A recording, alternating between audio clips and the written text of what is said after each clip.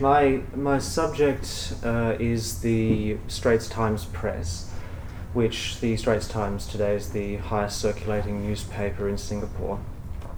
And specifically I'm looking at what happened to the Straits Times Press during the Second World War. Now what we need to remember from, in starting this off, is that Singapore had very little direct involvement in the First World War. This was, rather than a period of direct conflict, this was a period of accelerated industry and wealth production with the growth of rubber and tin manufacture, which was generally sold out and sent back to Britain. So this then became the period of people like Tan Kah Kee making their personal fortunes. So by the 1930s, we end up in a situation where Singapore's Straits Times newspaper was in a very financially strong position. So they started to expand. The Straits Times Press purchased other newspapers, the Singapore Free Press, the Penang Gazette, the Times of Malaya. They launched a couple of new papers of their own, the Singapore Daily and the Sunday Times, and around this period they established themselves as being the most prestigious newspaper in Singapore. But by this point they already, for a rather long time, had held a reputation of being a tuan's paper, a master's paper. Since the newspaper began in 1845, the Straits Times had always represented the interests of the European commercial community in Singapore rather than local residents. It catered to the international trading community and the colonial governing class.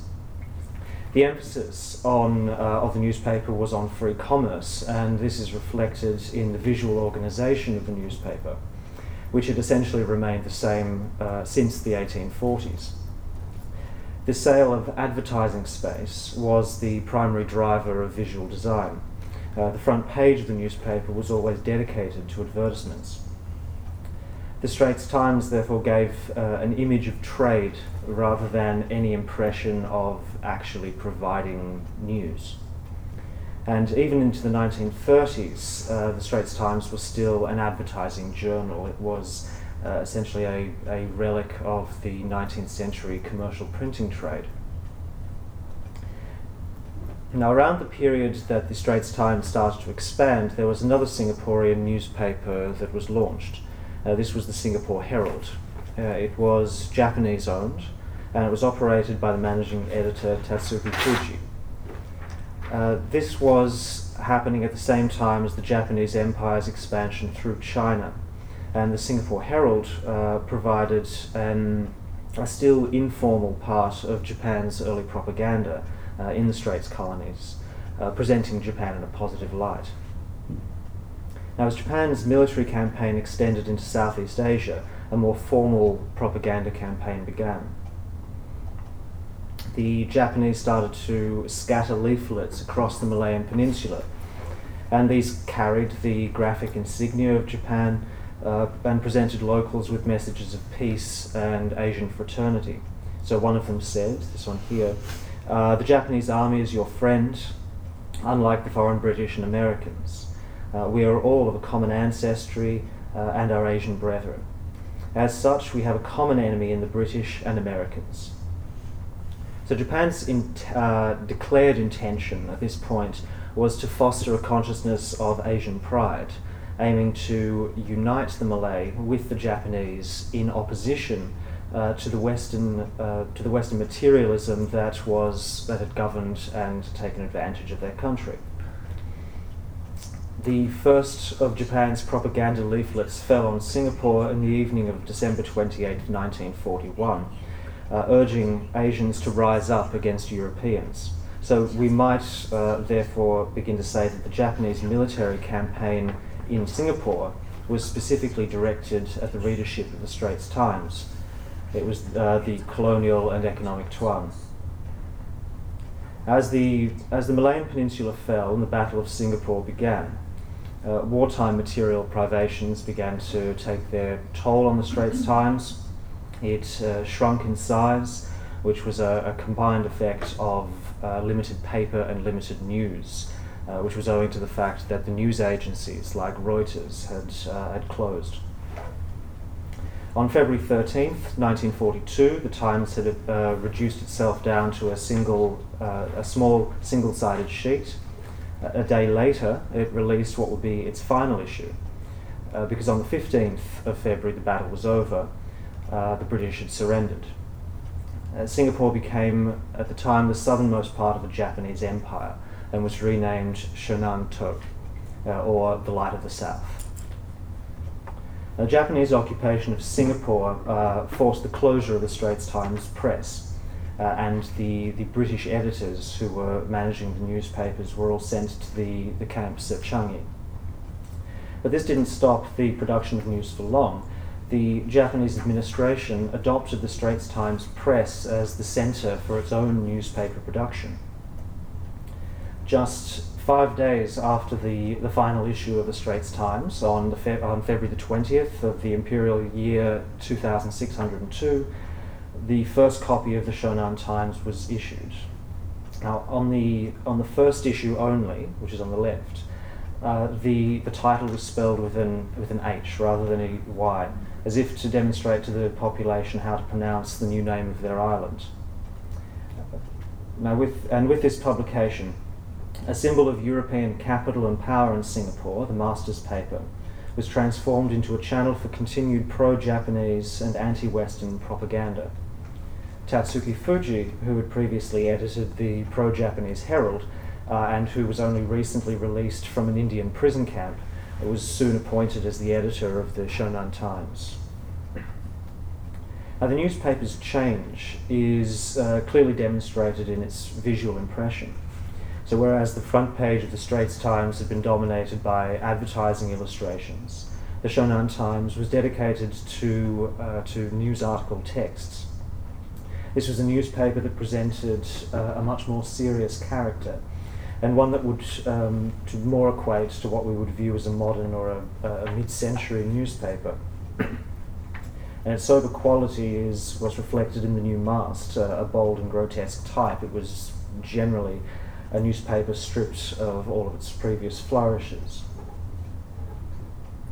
Now, it's important to emphasise here that the newspaper continued as an English language publication, which obviously is an anomaly for a propaganda campaign that hinged on shaking off European colonial influences.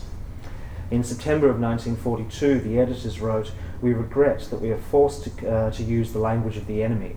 It is a disgrace to use the language of a people who have exploited and suppressed us." Their reasons, however, were completely practical. While the Japanese tried to teach their language in local schools, and the newspaper even printed basic lessons in Japanese, and their crosswords were in Japanese, most of the Straits Chinese and Malay citizens had real difficulty learning the language. They continued on in their own dialects as they had before, or they used English as a uniting language. So as an English medium, the newspaper therefore retained something of a Western impression. It was an official instrument of Japanese power in Singapore, but it also somehow retains the image of being outside the Japanese Empire. And as if to confirm this Western continuity, the Syonan Times reverted to the same black-letter masthead types of the Straits Times in June 1942. This return to black-letter shows one of the curious complications of an anti-Western newspaper that was published in English, and therefore is somewhat held captive by the international production of printing types in Latin scripts. In December of 1942, the newspaper was renamed the Syonan Shimbun, launching a new mast in brush script letters. But a year later they returned to the old black letter with a revision in spelling of the name, and this would remain to the very end of the newspaper in 1945. On several special occasions, they also provided illustrated backdrops, which were attached to the mast. One of them shows the rising sun of Japan casting its light over the jungle and towns of Singapore. Another emphasizes the collective successes of hard work. And the symbolism of these illustrations is fairly obvious. But the thing I find, or that I think is more interesting, is what the rest of the front page design of the newspaper symbolized. The Japanese never returned to the advertising focus of the British paper's editors. While it was still a propaganda sheet, they were producing an image of serious news for the readers in Syonan. Now, when the Pacific War ended, Syonan was restored to the British as Singapore. The last issue of the Syonan Shimbun was released on September 3rd, 1945, and this was where they announced the Japanese surrender. In the formal agreements that followed to prepare for the handover to the British, it was decided that an official newspaper called the Malayan Times would be issued. There was no provisions made for the old Straits Times, which was considered dead. The British Military Association it was decided, would control the allocation of newsprint. In fact, the return of the Straits Times only came about through the dedication of its technical workers, who released a new issue under the title The Straits Times on September the 7th, just 4 days after their last issue for the Japanese. This gives a general historical overview to the newspaper, but I'd like to turn, I think, to the historiography of the Straits Times in particular. The historian of Singapore and the Straits settlements, Mary Turnbull, wrote an official history of the Straits Times for its 150th anniversary, so in 1995. And she wrote from a position of the editors and the journalists, which were primarily, especially early on, the British editors and journalists. So when the Straits Times press closed in 1942, she doesn't really give any concern to the Japanese editors who move in, and is more concerned with where the British editors went next. That is, they were sent to the camps, and in some emulation of their old work, they printed for themselves a little POW news sheet which they issued around the internment camps. So through a history like this, and through even the Straits Times today, a clear separation is made between that newspaper, the Straits Times, and the Syonan Shimbun. And this is probably to be expected, since the book was actually commissioned by the Straits Times itself. But it's also somewhat understandable for a journalistic history of the newspaper, which emphasizes editorial approach and subject content. But if we're looking at it from the view of design history, or a history of printing and manufacture, I think this requires a slight reframing of the story. Now, of course, in 1942, the Straits Times British editors were removed from office. Its name was changed, and so did, of course, its political allegiances. But below this controlling structure of the paper, the people who typeset and printed the newspaper largely remained the very same group of local, primarily Indian workers. The Straits Times ended, and the Syonan Times took its place within a week. The production workers continued with their jobs, at the same office and on the same machines, performing the same tasks. And the same is true when the Syonan Shimbun ended in 1945, and the Straits Times took its place within 4 days. Therefore, from a design and manufacturing point of view, there is a degree of continuity, linking both papers as products of a single, ongoing manufacture. One of the most significant design workers here is Paranjyothi, who had joined the Straits Times Press in 1937. He was reportedly an extremely competent linotype machinist, what you would call in the trade as a Swift. So when the Straits Times purchased the Penang Gazette, Paranjyothi was made composing foreman for all of the office's newspapers. In 1942, he was kept on in this position, and he continued to work at the press for the Japanese throughout the occupation. In 1945, on the day of the Japanese handover, it was Paranjofi who arrived at the Cecil Street offices and guarded the press equipment from looters, looters which included actually the managers of some of the newspapers. At that time, other workers also began to arrive at the offices. This included the head of engraving, Fusui Kim, and the then chief linotype mechanic, Chana Su, along with some of the old British employees who were now released from the camps. And they began their work to restore the Straits Times. Now remember, they had no official support or sanction here because all of the materials were dedicated to the Malayan Times. But Paranjofi is our key figure here. Rather than being attached to the shifting political structures, he simply continued his job. We can't completely view the Straits Times and Syonan Shimbun as separate institutions when both are products of the same ongoing production. And if we were to accept this degree of continuity, we can also begin to suggest the influences of one paper over the other. The resumption of the Straits Times was not, strictly speaking, its restoration. When it had concluded in 1942, the paper was an old-fashioned advertising sheet.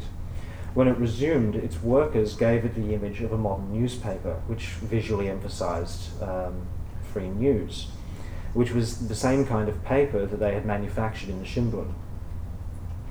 Perhaps there was a glimpse of this newspaper in the final issues of 1942, where there were no advertisers to post material. And certainly this is true of the first issues of the newspaper, as they were produced in a state of alarm, where there was no time to collect payments and prepare artwork for companies. But we would also need to recognise that when Singapore stabilised, the Straits Times didn't return to its old practices. It was now not quite the elitist master's paper of commerce, but it emphasised the provision of news for the people, creating the image of the Straits Times that we more or less know today. And thus I'll come to my final thought. The Japanese occupation shifted the practices of the old Straits Times production workers.